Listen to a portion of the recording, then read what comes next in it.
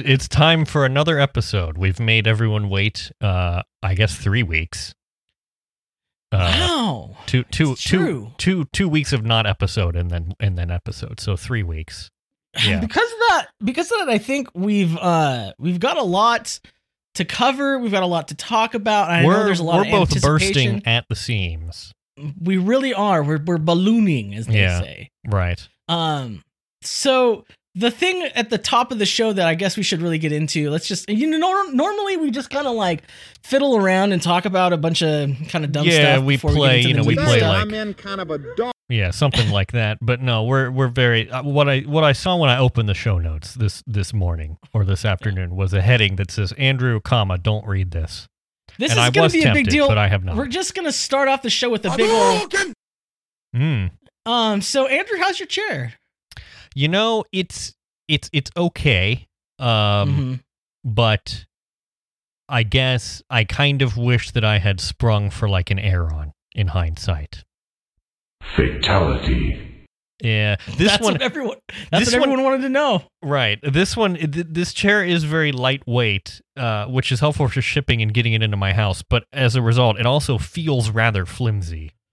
And this week when I've been sitting on it, it feels like the seat is leaning in a particular direction ever so you slightly. You don't want to feel like something could buckle or lean or fall or break. Exactly. But I think because this chair is largely made of plastic rather than metal, that is, things are just stretching out. Could it be melting from the heat of your extremely large? That's a good question. Booty? I do have a very a very juicy. But high temperature. Yeah, no, I don't know. It's interesting. Yeah, I don't know if it's just the way that I'm sitting on it that I'm like stressing one side more than the other. I don't think I am. I don't know. Maybe I'm leaning as I sit, but yeah, I don't know. You're the one doing the weird sitting sideways thing. I still can't get over that. Yeah, that's true. So maybe you got to switch the side that you're doing. Though I haven't been doing that a whole lot. I've been sitting on it normally, but I like cross my legs and uncross them, and maybe it's that I've been crossing my legs on a particular side more than the others or something. I don't know. I wish maybe my job will give us money for home office stuff, and then I can buy a nice chair. Wouldn't that be nice? That would be nice. They did extend our work from home period until next June, so. See, that's a good indicator, like that. Yeah. People who are like, oh, I can't wait. They did that, but then they also said, okay, you have to work from home until next June, but also you can't take any office furniture from the office home. Yeah. I get it. You can take a monitor as long as you get like a little signed pass, but you can't take a chair, which I thought was interesting. I mean, to be fair, a chair is a lot harder to carry through the doors than a monitor, but I don't know. It's like, hey, if I'm gonna be doing this for a while, I think the thing is they haven't yet figured out if they're gonna let people work from home in perpetuity. But they've done the "we see you, we hear you." They want you to have a chair to come back to. They don't want to give up that leverage. Because a lot of people be like, well, why come back? I already got my chair here. Well, here's the thing. If they were going to let people take chairs, they'd want to track it for like tax purposes or whatever, I assume. And they don't have a regime to do that yet. So they don't have asset tags. Like, this chair, we get to write this chair down and then you have to write it in as imputed income or something. I don't know. Oh man, business is strange. Here's your chair and your tax form that comes with it. You get like a 1099-seat or something. Wow. Anyway, speaking of the season, it's you have an announcement. It's Apple season. It's Apple season, bunch. Yeah. Here in Michigan, we have Apple season, which starts in September. It's pretty great. Yeah. It involves lots of apple cider, lots of caramel apples, and lots of apple cider donuts. I always know. It's funny. I know Apple season hits because I open up Instagram and it's like my whole pictures of people with plastic cups with brown liquid in it. It's just but like apple, right? Apple. Yeah. And there's just everyone's in sweaters and they're talking about apple cider donuts, which to me I've never seen them in the wild. So an apple cider donut is essentially, this is the thing, it's not really that apple cidery. I guess there's a little bit of apple cider that goes into the mix, but it's mostly a cinnamon sugar donut, like a cinnamon sugar yeast donut. Yeah. That you have with apple cider. You know what I had either cold or warm. Warm apple cider on a chilly fall morning is a delight. Quite nice. Yeah. It's quite nice. Yeah. You know what's good? You put a little bit of butter in it. I know that's kind of weird, but it's we good. call that bulletproof cider. Bulletproof cider. I realized the other day when people were, because it's that time of year and the pumpkin spice wars have come upon us, and the debates about what is pumpkin spice. Well, there's no pumpkin in it, and I just realized this is the thing for me. I'm not a pumpkin spice partisan. I'm an apple cider partisan. I'm firmly there are two wolves inside of you, as it were. I just realized how absurd these kind of debates must look to someone from a country like India, where everything is spiced. Right, yeah. So to white and boring Americans, it's a special time of year where you finally add spices to for a things. period of 3 months, we finally start putting spices flavor. and things. Yeah, flavor. we go all out for it. That's why all these basic white people get so excited about autumn, because they can finally taste things. Yeah. Now, another thing that's good is spiced cider. If you get some mulling spices in there, very tasty. Yeah, I've had that. See, that's when I've had it with butter. But it's like a whole thing. Anyhow, I have already started partaking in apple season. Went to an orchard last week with my mother, and we both got caramel apples. And I think my caramel apple was covered in a layer of caramel that was like a third of an inch thick. It was outrageous. It really was insane. I spent 10 minutes chewing each bite because it was just like. At some point, I had to give up because my jaw hurt. I was like, I cannot. Whenever I see a caramel apple, that's what I think. I feel am I going to have any of the dental work that's happened in my teeth anymore after this? Yeah, is it all just going to go away? I think the strategy might be to instead, chop the apple up into wedges and have it with some warmed caramel that you're dipping it in. And that's the... Yeah. I think that's the ideal. But I do like a caramel apple on a stick. Speaking of strategy, we have an update that I found something that kind of blew my mind after, I don't want to get too far into it, but there's a bit of a controversy a while ago about if you break your pasta or not. And some of us are heathens and we break our pasta, and some of us are not. And we do it as God intended. But wait now... I found that Berea. I'm over here with my pasta. Now, why is it so wet? Am I right? Just folks? chilling over here with my pasta in Cedar Rapids. Berea has half-cut spaghetti. Purpose made Berea for pronto. Yeah, half-cut spaghetti. One pan, no strainer. I did get this once, and I want to be clear, I got this once, I think because they were out of the normal spaghetti. But the theory of this too is that you are meant to just make it in the pan, and then it evaporates away. You don't need to strain it, and then you just put the sauce in, I guess, which is not a workflow that I endorse. Well, I've kind of done that with stuff and it can work, but I do that with macaroni and cheese because then you get the starch and you utilize that. But sure. The thing is that this is an abomination. Yeah. I can't believe that we're going to concede to these reprobates. It's just funny because the description says Berea Pronto is a delicious one-pan pasta that is ready from pan to plate in 10 minutes. No straining required. And I just want to say that all pastas can be made to be one-pan pasta. Just put enough to fill the pan.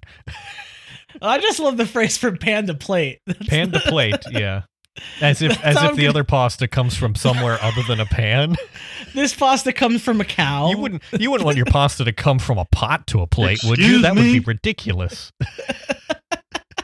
The quintessential... Wait, I'm sorry, one moment. There's just the marketing copy on this. The quintessential Italian pasta shape. The word spaghetti comes from the Italian word spaghi, which means length of cord. Thank you, Berea. I was not curious to know about that, but I appreciate you making me aware of that fact. Yeah, you gotta. This is like collector's cards. You gotta collect them all so you know all the pasta information. Yeah, I just You get have the pasta each knowledge. box of the different kind of Berea pastas on my pantry shelf. Yes. I think I will have the fettuccine today. Like people who have like Funko Pops in the boxes, like in shelves in their house. You walk into your house and it's just pasta box. Funko pasta. Oh, we love it. This is my box of the SpongeBob SquarePants shaped macaroni and cheese. All right. You have an important what do we call this? An adjuration? Yeah, we're kind of like trying to suss out our different verticals and our different sections. We have what things that we aim to explain or understand, and then we have other things that we are simply demanding. This is just a demand, Yeah. and I make it full of passion and fervent anger. Ferment. There's just this thing that happens where everyone picks up on it. It's like a virus. It's like a meme Yeah. that people pick up on misspeaking something or using a word in a very weird and dumb way. Yeah. But Like since saying, they hear other people who they like do it, they just parrot it without even thinking about what it actually means. Right. It's like saying for all intensive purposes, which is not a meaningful phrase. Yeah, and it will just never go away because so many people have been saying it so long. Right. And it's just so annoying to me. And I know I'm trying not to be one of these like language pedants, but like False. this one really bothers me because it involves a process that I deeply care about, okay? Yes. People say fermenting when they mean fomenting. Yeah, so like fermenting unrest. Yeah. Which is or like, funny because those two things mean the like if you're fermenting unrest, that implies that it's going to take quite a long time. Yeah, that implies that it's like a slow bacterial process. Right, yeah. That's in the dark I and have to go unseen, check on the unrest and burp it. I'll be back. Make sure you get the correct kind of carboy for your fermenting unrest. Like, it's just so dumb. Yeah. But everyone's doing it. Even very intelligent people who are like much smarter than me on podcasts. And it's almost like I can't go a day without someone on a podcast misusing. It's interesting because this is one of those things that once you notice it, you start noticing it everywhere, and then you can't escape it. It becomes your sort of personal curse. You're welcome. That's what I'm here for. I'm just like spreading the curse. It becomes to all of the boulder that you must roll up the mountain. And I'm sick of doing it alone. I feel like nobody, like every time it happens, I'm like, is somebody going to correct this person? Is nobody going to speak up on behalf of lactobacillus fermenting? Foment rather than ferment. Thank you very much. Nice. I think it just gets to me, like I said, because I care so much about fermenting. Right.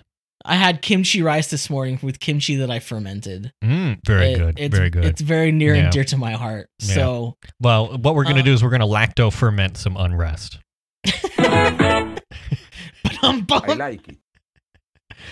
What I don't like. Speaking of smart people, brain geniuses, you're aware of the Dilbert cartoon product, possibly the most boring cartoon comic that is in the comic section. Oh yeah, written by a man named Scott Adams, who is a brain genius. I think he's claimed this before. He's absolutely one of the guys who has posted about his IQ in the past. But he has some thoughts here. He says, I wonder if BLM knows Antifa was allied with Hitler and helped him come to power. And then in a later tweet, he says, fact check this. The original Antifa was allied with Hitler in defeating the Weimar Republic. That did not work out for Antifa, as Hitler eliminated them before going on to do more Hitler stuff. Love to do Hitler stuff. Yeah, you know just, what? If you're gonna do Hitler stuff, it makes a lot of sense for your name to be Hitler. Like, I don't know why his parents named him Hitler, because he's just gonna go and do Hitler stuff. Yeah, really just poor forethought on their part.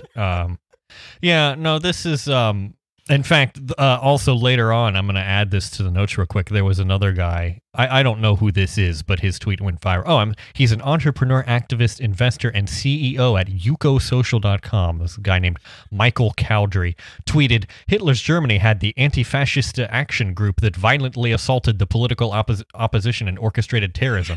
They are exactly the same, created for the same purpose. Democrats love using Hitler's racist playbook to accumulate power and control. And he has taken a screenshot of the Anti-Fascist Action Wikipedia article, just like the first opening part of it, and he's highlighted Antifa and 1932 to 1933, which is a remarkable. Yeah, it's a really remarkable omission. I wonder what happened in 1933. And this was just so dumb that I did retweet it. I broke the never tweet. Well, I retweeted it. I said, keep reading the rest of the article, buddy. You may be surprised what you find out. Yeah. And also he quote tweeted it. This is a quote tweet of an earlier tweet where he said, Antifa and BLM are this generation's Hitler Youth. So we're on completely normal ones where I don't know, just don't do the research at all and then make bold pronouncements. What's hard is it's hard to determine. I mean, with someone like Scott Adams, it's because they're dumb, but It's hard to determine in isolation whether these people just didn't read the thing. They just saw what they wanted to see and were like, yep, confirmed, or that they really are just being this big of a troll. You know what I mean? Mm-hmm. Like, or they just know people are so stupid that they'll share their dumb. It's hard to tell. It's very hard to tell, but just so people are not confused, Antifa was literally anti-fascist who were against Hitler. That's why they started. Yeah. They were against Nazism. There is a kernel of truth in the fact that the Communist Party of Germany, of which Antifa was sort of affiliated with, was no fan of the Weimar Republic and also wanted to see it disestablished. But the idea that they were allied with Hitler in any way, that they wanted to do it through Hitler and through Nazism, right? Yeah. I mean, this is just silly. It's just. I don't know. I was going to explain the history of Antifa a little bit, but we've pretty much covered it. I mean, that's really all you need to know. It's not. There's a lot of more interesting history if you care to learn about it, but apparently these folks didn't. Yeah, I definitely, if you want to learn more, like I've said many times on this show, read Mark Bray's Antifa and Anti-Fascist Handbook. It covers the history of anti-fascism, and it is extremely good and eye-opening. Speaking of eye-opening, and I guess this kind of gets to the thing where you don't know if these people are real or serious or dumb or disingenuous. It's like hard to tell. The Jacobin Megan Day reported about finding out that, in California there's this Prop 22, which is in California. We passed AB 5, which is an assembly bill that basically reclassified, or it basically said, all these companies that are not properly classifying their workers as like employees instead of contract workers, basically covering all these gig worker type folks from Uber and Lyft, but also like DoorDash and the like. Yeah, and it did for some other industries too, but it was just trying to like clean up the law because there was some controversy over it, and there were companies that take advantage of it, right? So, obviously, DoorDash, Lyft, Uber, Instacart, these companies, their whole business model is basically misclassifying their workers as contractors and not actually having workers, right? And then they're taking the savings, and that's profit for them. So they're like undercutting traditional services that way. Well, obviously that does not redound to the benefit of the workers. And it creates basically a whole subclass of workers, which is like against the point of all of the labor laws that we have. They're just skirting labor laws is their whole thing. So they refused to, and we talked about this before, so I don't want to rehash this too much, but like basically they've been fighting this, and so it came to a point where the only thing they could do is to get a ballot measure on the ballot for this November. Right. to like undo AB5 for them. It must be nice for them that they have enough money to like pay people to get like gullible folks to sign a petition to get a ballot measure on. Yeah. Because if you do, if you have enough money and you have enough people out there with clipboards, you can get people to sign, like, hey, do you want to sign this petition? People are like, yeah, sure, whatever. Yeah, anyway. because it's not even a petition for it to happen. It's just a petition so that we can vote on it. And you care about voting, right? You care about democracy. So that's what they do. And so their Prop 22 would overturn this AB5 law. Mm-hmm. Now what they're doing is they're hired this firm to help them in their campaign to get Prop 22 passed. And the PR firm is basically, they've discovered that what it's doing is it's doing targeted harassment online. Oh, cool. Among other things. Great. Yeah.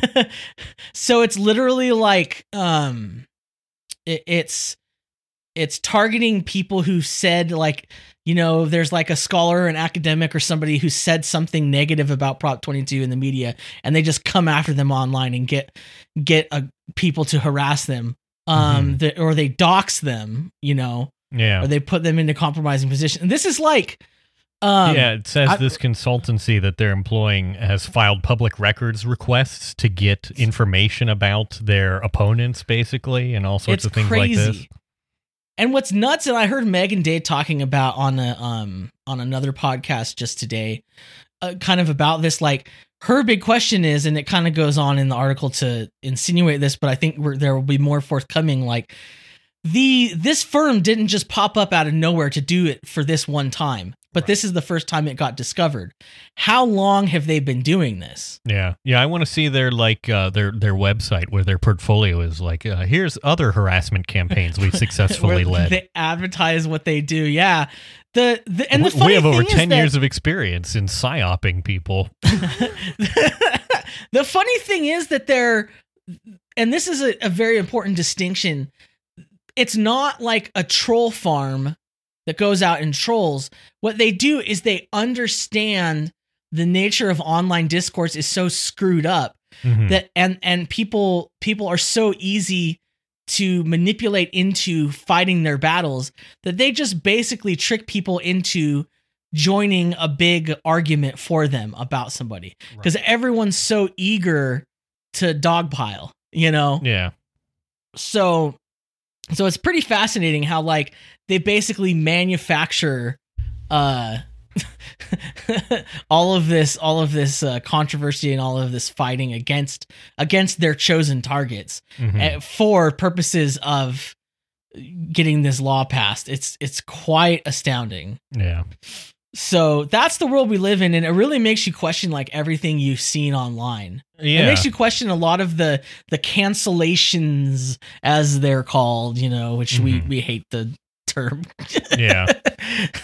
As people who have been canceled many times, and will be. Right. Yeah. But it really does give you pause to be like, let's think about the stuff we see online. Let's before we join the big fracas, maybe something to consider. I don't know.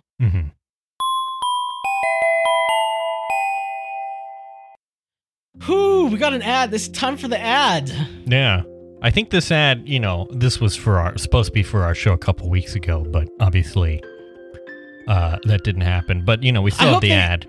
So I hope it's still relevant. They still paid us, so we have to do it. Right, yeah. This week's show is sponsored by... Let me get... Oh, crap. See, the papers are really buried here. Okay. This week we're sponsored by the Obama Foundation. Oh, interesting. Yeah. At the Obama Foundation, we strive to redirect workers' fury away from labor action or protest and into productive actions such as social media influencing, get out the vote, and raising awareness through mobilizing awareness.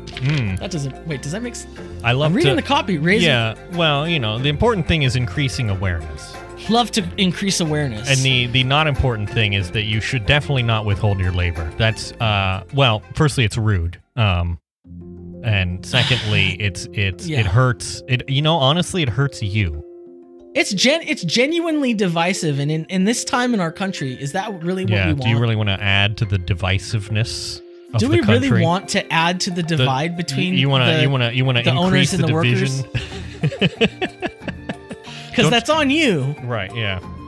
I think you should listen, when they go low, we go high. I think, you should just complain to HR or something, and they'll take care of it. Yeah. Just file a grievance with the mods. But it's important, that you take all the concerns that you have and you vote. That's really the most important thing. That's really where you should funnel all of your energy. Yeah. Is into one momentary definitely out of here and this company, this enterprise, and to voting a thing which has consequences. And so we hear. Yeah. So we hear. So we believe. Right. That's what they tell us. The Obama Foundation. Yes, you can. Yes, you can go back to work. We got him. So the rest of this show we're gonna get canceled for, so I just want to put it up there. Yeah, well, and also we're now entering the topical portion of the show, in which we address recent events that have been occurring. Not with us in particular. I realize as I said that it's going to sound like we did something that we need to address, but no, I just mean the state of the world right now, because as we record this, we are less than 24 hours out from learning that Ruth Bader Ginsburg died. So would be remiss to not mention that and discuss that a little bit, I think. And it's going to be something that everyone's talking about this weekend and then the coming week. Yeah, I do feel bad adding to the discourse because it's not like it needs it, but there's definitely enough. Yeah. But I think we both have some thoughts on it that may not be things you hear. Yeah. So I feel like that's what people come here for, right? Yeah. So this morning I was in the shower, I was thinking about, the sort of the consequences of it, right? It's like, oh, well, the reason that this is so important is firstly because the Supreme Court is way more influential than it probably should be, and important. I don't know why our civil rights hang in the balance of 9 jerkwads, but they do.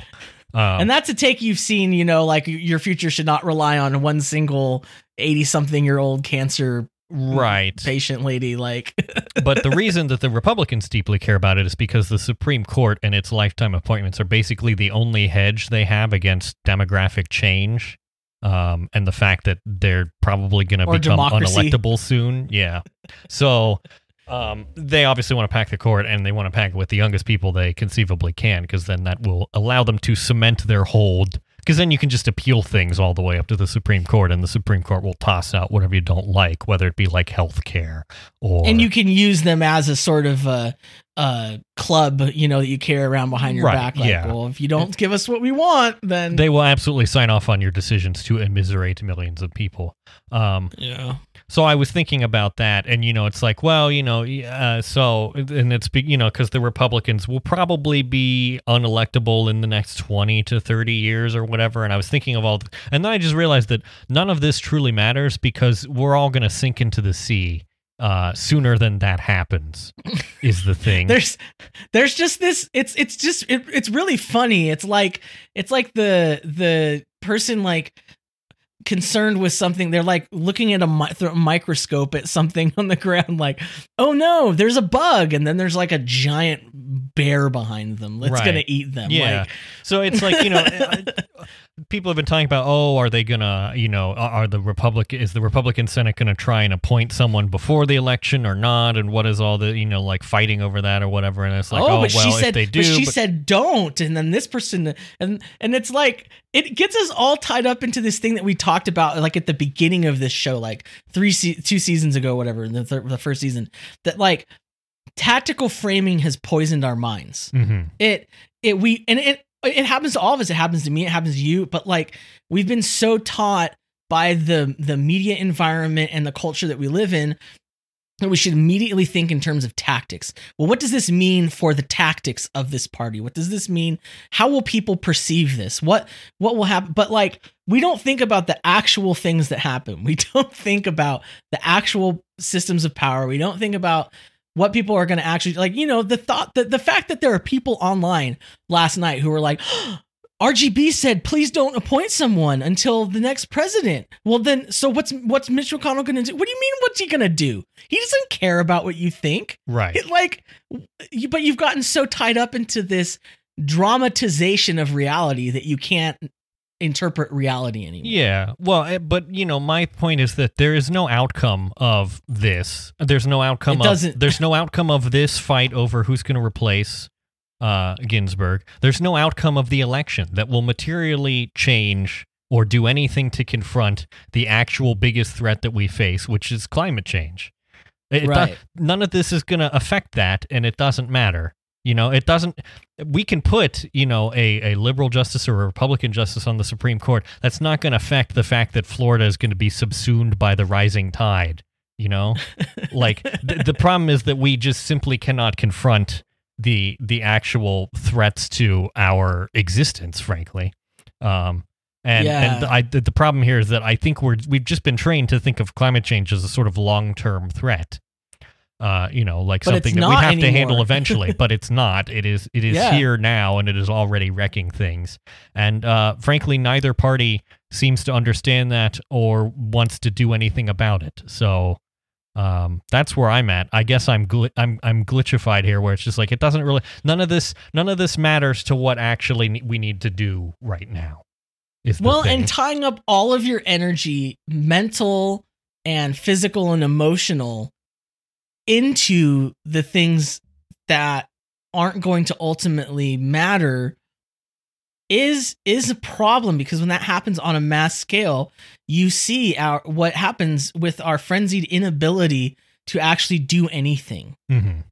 And I mean, I'm not trying to speak up on a high horse about this, because for certain I get tied up in it too, and but it's not an individual thing. It's something like, as a group of people, as a society, as a culture, as people, within our particular political alignment, need to like realize and get certain about. Mm-hmm. Because like you said, the argument that always will come up is, well, so you're saying it doesn't matter. So it doesn't matter if this is worse. Because Donald Trump, you think he's going to be any better than Joe Biden? At least Joe Biden. And it's like the fact that we're getting drawn into this. The ice caps are still going to melt at the same rate. This debate between these little tiny differences that neither of them will affect the big problem is the issue. Yeah. Well, and also that's you can spend a lot of energy about like, oh, well, they shouldn't appoint someone until after the election or whatever, all this stuff. But like the actual problems are that the Supreme Court is sort of disproportionately influential and powerful, more so than it probably should be, and that lifetime appointments are dumb. And there's all these reforms that should be made, but are far more difficult to actually do. And so it's easier to just get distracted by sort of what's immediately available to us. The system cannot fix itself. No, yeah, I mean, it's not going to happen. I'm just sort of waiting. I feel like our country will eventually collapse under the sort of weight of our institutions, our sort of technical debt, within like 50 years. Because things will just cease to be able to function properly, because a government that was constructed 250 years ago is not fit for purpose. And really, I would like to not. I would like to not. Let's not. Yeah. How about if we didn't? Yeah. Huh, guys? How about if we didn't? I think too, and this is why focusing on things like RGB, RGB, that's why it's so detrimental, because like you're falling into this parasocial trap, which is something we've talked about recently too, but it makes you feel more emotionally connected to a very powerful rich lady in a black robe than it does to like the people who literally live next door to you, the people who deliver your food, the people who serve you, the people who keep your utilities running, the people at the hospital, the male people, you become so much more emotionally invested in something that is so distant from you than in the things that you can actually influence and make better and Right. impact in your real life. Yeah. And that is bad. That's bad. I mentioned that yesterday. I said I resent that I have to sort of care about this because this has such consequential effects to everything, because it's like I have to worry about it, but I can also influence it in no way at all. And so, it's like, I guess I'm just going to sit here and be stressed about it, Which that's not helpful. Right. That sucks. Yeah. And like this tweet from this person really opened my eyes to like what's going on here, where they said hip_soccer_mom. It's inarguable that RBG was overwhelmingly a force for good. Usually love a biting quip from the cynical leftists on here, but I'm realizing some of you guys just hate everyone and might not know how to feel empathy anymore, like it's truly left your bones entirely. And the thing is like, Ruth Bader Ginsburg does not need my empathy. She does not need my attention. Nobody in that position does, but you know who does? The people who are suffering as a consequence of the broken system in which she moves. That she was a part of. So like, and I'm not trying to be all like crazy radical, like, oh, turn it all off and don't care and just go out on the street, man. Like, but where you focus your time and your energy it changes things for you, Yeah. I also just think it's galling to say that an associate justice of the Supreme Court was overwhelmingly a force for anything. I mean, that's arguable too. You know what I mean? But I'm not even going to bother arguing those points because, like, okay, so what? Yeah. I mean, one thing that has annoyed me for several years has been the sort of personality cult that developed around her. And we're just seeing that has made Twitter a very and it's like the personality quotes that develop around anybody. I mean, what's the theme of this year for us? One of them has been like, kill your heroes, like have no heroes. Like you shouldn't be invested in these personalities. Like this is the thing that like we got accused of, but for which we also got in trouble from people, is that like worshiping Bernie, for instance. But we never worship Bernie, like what's that tweet that I put out? Like he's the mech that we're trying to drive. And if it breaks down and it stops working, we're hopping out. Like it's a means to an end. Like I don't worship Bernie, and like Bernie's done a bunch of stuff that I disagree with. Yeah. Like moving on. But it is this like part of our natural human brains where we want to turn everything into like a high school fight or like a drama or a popularity contest. Yeah, some sort of sporting event. That's the only thing Americans understand is some sort of sports contest. But like, because they can't imagine got going 5 up on the board and they could get a 6th. They can't imagine anybody going to a game and being like not cheering for one team over the other. Yeah. Not cheering for one player, which is unfortunately the role that I have played in my whole life, just going to the game and being like, this doesn't matter. None of this matters. This is a waste of time. Why am I here? But not even going to the game. You're forced to be at the game. Right. That's the problem. Like, it's not like you decided to be here. And that's the difference between a game and life. Yeah. People telling me I have to be sad about the game that I have no control over. Like, what a feeling that would be, right? Just like everyone who's like not talking about your sports team, you go on Twitter and you tell them like they have no empathy. Aaron, you have to buy a ticket to the game. You have to do it. If you don't buy a ticket to the game, you will destroy America. No, and you deserve what you get. We've noticed the trend that you shared this very good very good tweet. You know? It's a series of tweets about an article in the Financial Times, a sterling outlet that we just love. Yes, written by one Henry Paulson. Pound sterling outlet. Yeah. Henry Paulson, who used to be the U.S. Treasury Secretary, but more importantly before that was the CEO of Goldman Sachs, wrote an opinion in the environment section of the Financial Times entitled, "We need a new asset class of healthy soils and pollinators. Valuing nature as we do traditional goods and service will help us face 21st century environmental risks." Can I just say something before you pop off? Oh, here? yes, please. Yes. That, to me, this is like the most neoliberal brained thing that happens where, yes, we can and this tells you the lack of value in persuasion in this way that like we are so successful at persuading people that healthy soils and pollinators are important. Like, that's yes, everyone's starting to believe that healthy soils and pollinators are important. And the neolib brain goes, yes, I believe that. Now I will make money off of it. Yeah. Like, that's Says the first thing that they jump to. Says here, and I'm going to need you to prepare to roll a dice for psychological damage. Harnessing the power of markets can protect our environments and protect its rapid destruction. Ideology. I would prefer it. Oh boy, look. Yeah. And then sort of finishes with this. Our core message is simple. We must develop innovative financial mechanisms that transform the goods and services provided by nature into asset classes. Whoa. So we were I'd love to riffing go on this. outside to the goods and services tree and pick some goods and services I for my love dinner. to check Robinhood to see what air futures are this week.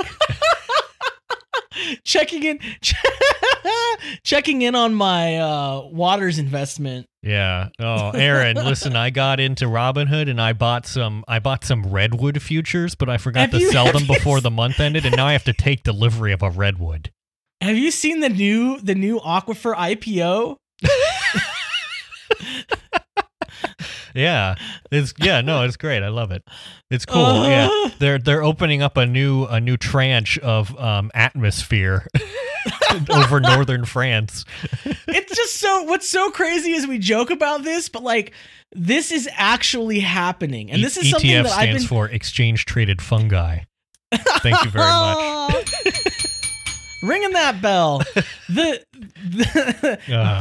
is something that I've been like shouting from the rooftops forever, and I feel like nobody has ever listened to me. Like, I don't know whether it's like they can't conceptualize it, or they don't understand the gravity of it, or they think I'm a loon. But like, I've been for years, I've been talking about this. Like, I have a oh gosh, what's it called? Like a vengeful relationship against someone. Like, they're like my nemesis is this family called the Resnicks in California who own Stuart Resnick. Yeah, they own like they're like agribusiness people. Oh, lovely. And they own like Palm Wonderful and the wonderful pistachios. Oh yeah, those that are marketed very hippily to hipsters and things like that. Fiji water, they own. So they buy water in a Pacific island and ship it across the giant ocean, right, to be sold in America in plastic bottles. So, they are the worst people. And the huge Democratic donors, at some of the pictures, which tells you everything. Yeah. I'm just looking at some of the pictures here, and there is what can only be described as a complete desert into which there are a bunch of wooden stakes with plants. That's starting an orchard. Yeah, great. Well, that's how you got to start them. You got to take it. You got a flat plane of sand. Listen. If you want to, this is how you develop land value: is you start from some place where there's no vegetation, and you just add vegetation and use a ton of water. I mean, I put a bunch of articles in here. I'm not going to go over them, but I would adjure you to read them, talking about them. And there's a documentary about this called Water and Power, a California Heist. There's a link in the show notes to where you can find places to watch this. You should probably watch it. Maybe we should do a show where we watch it and talk. I kind of hate doing those things, but it would kind of be interesting. But anyhow, the moral of the story is what they're doing is they have this huge agribusiness, but that is only part of what they're doing. What they're really doing is they're building a superstructure to financialize natural resources. Cool. So this is just that bit from Spaceballs where he has the can of air that he cracks open to breathe, and that's gonna have to be show art. It's even worse than that because what they're doing. So they were heavily criticized for it, but they got into agriculture basically because they realized that there are public resources Mm-hmm. that get funneled into agriculture because it's seen as a public good that they can siphon away. So they realize that like it's hard to get water in California, right? Like water's expensive. It's a limited resource where you go through huge droughts, but you know who in California gets free water? Agriculture. Cool. We divert a ton of our water toward agriculture for I mean, you know, obvious reasons. But there's basically no accounting for it. So you can basically suck as much water as you want. And in the past, you only took the water that you needed to grow your crops because that's what your business was. But what their business is to suck water for crops, but also suck water to put into giant underground storage containers so that they can hold it as an asset and then financialize it. Yeah. Yeah, which is just mind blowing. They're just creating a water bank that they own. Yeah. Does anybody realize how crazy that is? Yeah, the water should go to the aquifer and then you all pump it out. No, they're creating their own aquifer that only they own. Yeah. I'm just reading the list of brands that they own, and it's like it's all the trendy brands, and it's just, I mean, I guess it should not be as surprising to me as it is that they're all deeply problematic, as it turns out. But you know, I don't buy any of those brands. This is like one of those times where I become extremely consumerist mindset. Like, and it's just, I mean, I know it makes no difference, but like morally, I cannot live with myself buying from these people. Yeah. I think, you know, it clears your conscience, even if, you know, they're not suffering because you didn't buy a $4 bag of cuties, but yeah. Yeah. Still though, you know, you can buy, I don't know, cuties produced with less water or whatever from someone local. I don't know. I'm trying to grow my own is what I'm trying to do here. Well, there you go. But and this, I need to mention this again because I feel like a lot of people wouldn't hear me when I said this. They're huge donors to the Democratic Party. This is where I wonder if that might affect the incentives of Democratic lawmakers. Gee, I wonder why Dianne Feinstein doesn't seem to care too much about climate change or Green New Deal. I wonder what it could be. Yeah. I wonder, you know? Yeah. And this all goes back to season 1, episode 1. We mentioned the first one, baby. The very first episode of this show where we talked about Dianne Feinstein. We don't miss, except for all the times we do miss, but we don't miss. Yeah, you know what? We should brag about this, you know, because it's. But she turned away these kids from Sunrise Movement that came to her office and they called them jackbooted tots. Yeah. It's good you mentioned that because I thought that was something we made up, but it's even more ridiculous to remember that is a thing that they called them jackbooted tots. Yeah, we're not going to be influenced. I think it was her campaign or surrogates. Yeah, I don't know, but it was her side of the argument. We will not be blackmailed by a bunch of jackbooted tots or so. Yeah, anyway. Yeah. But it is all really funny to think that her and like Nancy Pelosi, who's the Speaker of the House, who resides in California, she's from San Francisco, where the sky's red. You know, we're all feeling so special today because in most of California we can actually breathe air. Right, the sky is back to being a shade of blue. Approximately. Yeah, I mean, there's still like a halo of smoke around, but like I can breathe without having an asthma attack, which is something that I experienced for the first time in my life. Oh, cool. A week or two ago. Yeah.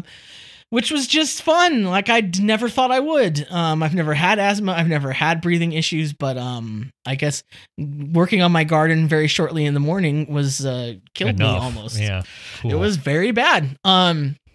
But thank you, Dianne Feinstein and Nancy Pelosi, for not taking climate change seriously. But anyhow, I don't know. The fires are going on, and there's something that I wanted to put down here because, and this gets back into that thing that everything has to become tactical framing. It has to become an ARG. And there's this thing that like. Trump says the fires are caused by forest management.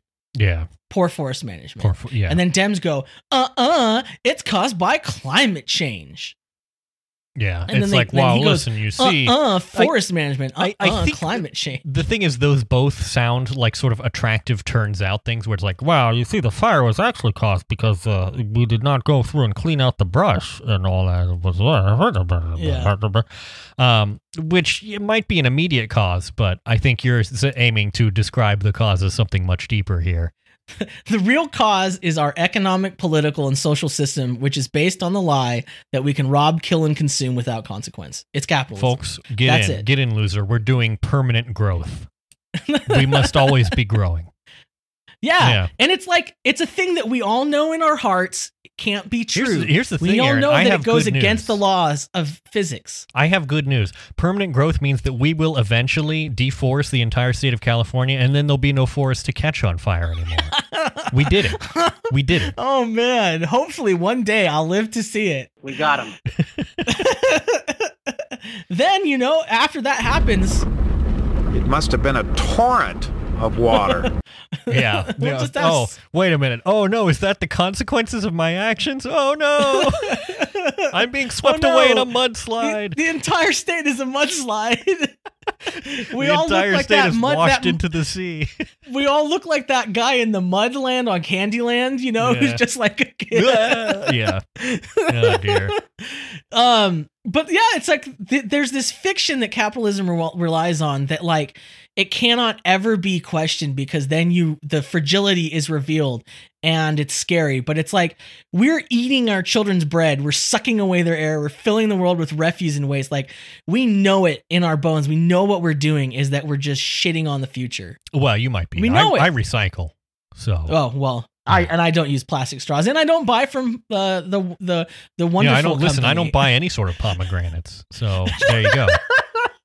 I only whenever eat I my see own someone drinking almond pomegranates. milk, I sneer at them because of the water. But yeah, But you know what I mean? Like it's this thing that like it's this refusal to consider like all the harm that we do to others so that we can maintain our lifestyle. And then we're surprised. It's been when so bad ingrained things in happen. us that there's no alternative to capitalism, right? Because it's like, well, what are you going to do? Like go back to feudalism? Pff, I don't think so. And it's like, well, listen, other countries How many tried iPhones communism, did and the you feudal see, people yeah, have? feudalism is when no iPhone, only donkey.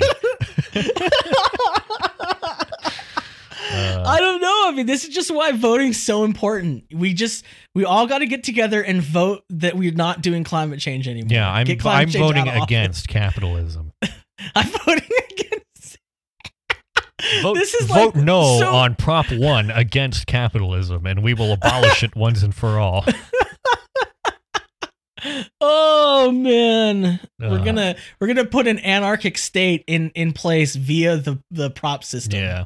That I should mean, work. it's just a sort of learned helplessness that permeates literally every aspect of our lives, where it's like, oh, changing things, well, I don't know how, I don't know what it would look like, and it seems like it would be too hard, so better just keep doing what I've been doing.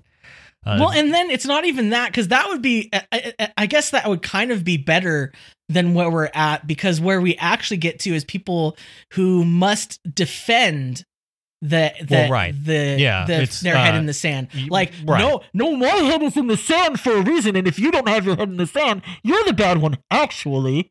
Yeah, you get folks like Ben Shapiro who are like, wow, actually, capitalism has produced the most value in human history. So therefore, ipso facto. It's funny that you say that because I wasn't even thinking of Ben Shapiro. I was thinking of people like Sean McElwee. Oh, yeah, Like yeah. Sean McElwee, who was like, oh, well, we need to temper progressives. Well, you know what? Here's the thing. Save it for the show. Yeah, we'll I guess we get do to have listen. We'll get to Sean McElwee. We have a stack of papers on him that Yeah. we're piling I'm up on the compiling a desk. dossier on Sean McElwee. That'll come. We can't look, listen, we can't do it all in one show. We can't do one show and then afterwards you guys are like, That dog ate every speck of that avocado. Right, we we can't gotta do keep you coming eat back, every but speck of the news. Aaron and I have information that will lead to the arrest of Sean McElwee. Oh, but That would be a good point to end the show, but sadly we have more. You know what though? I put this at the last because there's a little bit of hopefulness in this. Oh. So there's this, here you go, folks. This show is a sandwich. There's this really good article in Foreign Policy from Malka Older. I hope I'm saying that name right. Malka Older. Older. The only people panicking are the people in charge. And they make a really good point that, you know, Trump's excuse for why he didn't take the coronavirus seriously in public, you know? Yeah. Why he tried to play it down was that it would cause panic. Right. And also, to quickly add on to this, there was the revelation this week that the Postal Service had plans to mail cloth face masks to every household in America. And the government nixed it because they were like, well, we don't want to cause panic or anything. I'm sure that's, you know, that might be the reason on paper, but and that's why Bob Woodward struggled over releasing the tapes of Trump, and it had nothing to do with his upcoming book deal. It was just, you know, wow, what a grave responsibility. We don't want to cause a public panic. You know, maybe he's I don't right. Listen, I don't want to cause panic here, but yeah. But the thing is, like, as early as 1954, E.L. Quaternelli, who later founded the Disaster Research Center, had enough data to suggest that panic after disaster was uncommon.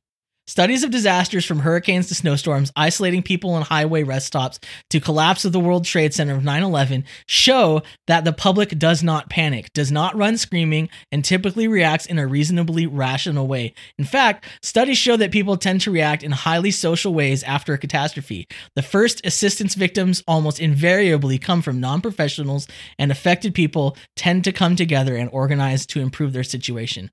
And this author goes through like several instances where they witnessed that after like natural disasters or catastrophic events. I mean, it's like, I don't know do they expect that we're just going to run around with our arms in the air, like screaming? Because, I mean, this is the thing, is like, the whole thing is when we are panicked, we have a flight or fight response, but that response is part of figuring out what the most rational action is to take at that time. Like, people make fun of the fact that everyone went out to buy toilet paper, but like at the time that seemed like a thing you would want to do. Like you know, whether people were stocking up unnecessarily or not, it still is a good idea to stock up on things if you're being told that, you know, you might not be able to go out for quite a long time to get stuff within the normal time frame. So, well, and the point is, why was there a rash of toilet paper? Why didn't the people who knew that we're going to need supplies work in the supply chain to make them more available or to ration it?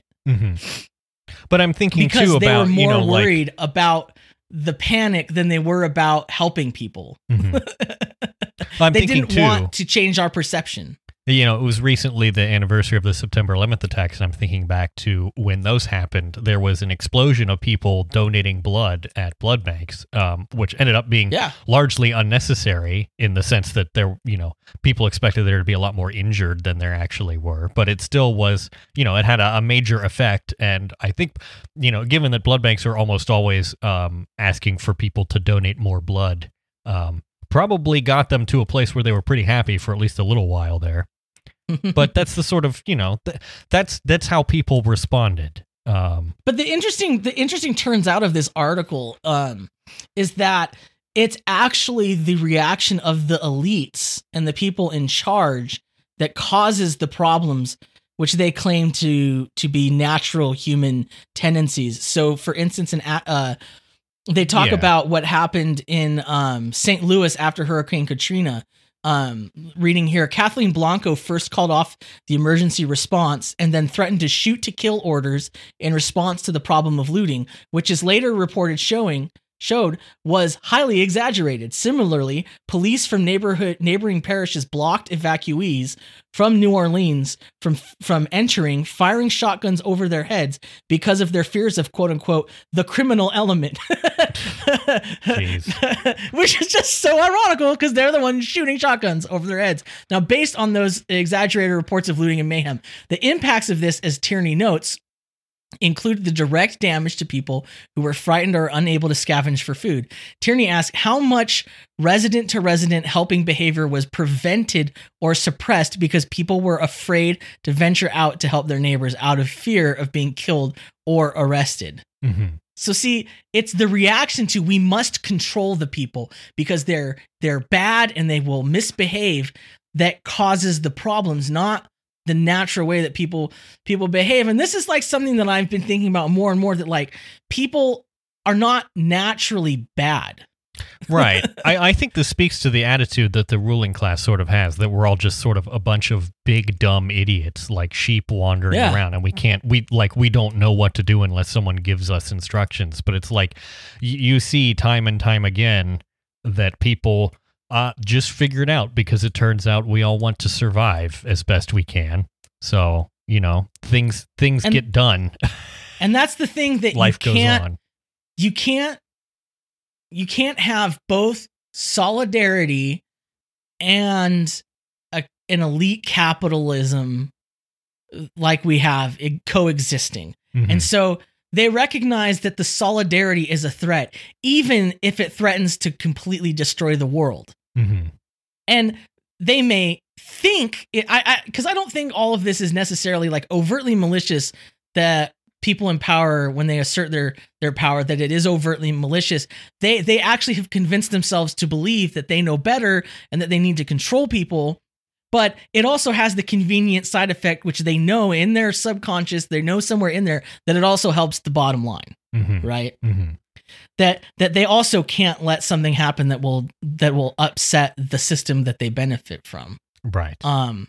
And so, but I think where this is hopeful is it kind of highlights to us what the answer is, right? Mm-hmm.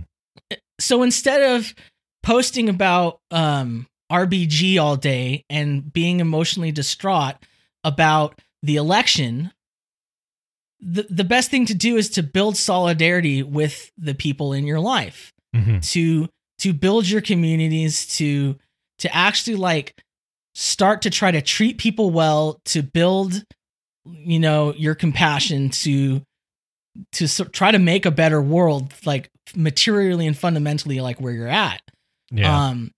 And that will benefit, and then that will help you feel good, because you will see that when you do that it's reciprocated. Like, and it doesn't mean that like the world is going to be like sunshine and rainbows, mm-hmm. because it certainly isn't. That's not the world we live in. Mm-hmm. But I think that's a lot better than just spinning and losing your mind on the internet. You know what I mean? Does that make sense? Yeah. Right. Yep. Don't doom scroll. Don't doom scroll. Please, I beg of you. I have no idea what I'm doing. I was not prepared for this. I'm trying and I'm learning. Thank you for your patience. There's so many mistakes I have already made, but I'm working to be better day by day. And I think I'm gonna make it, but for now I'll say I have no idea what I'm doing. I have no idea what I'm doing.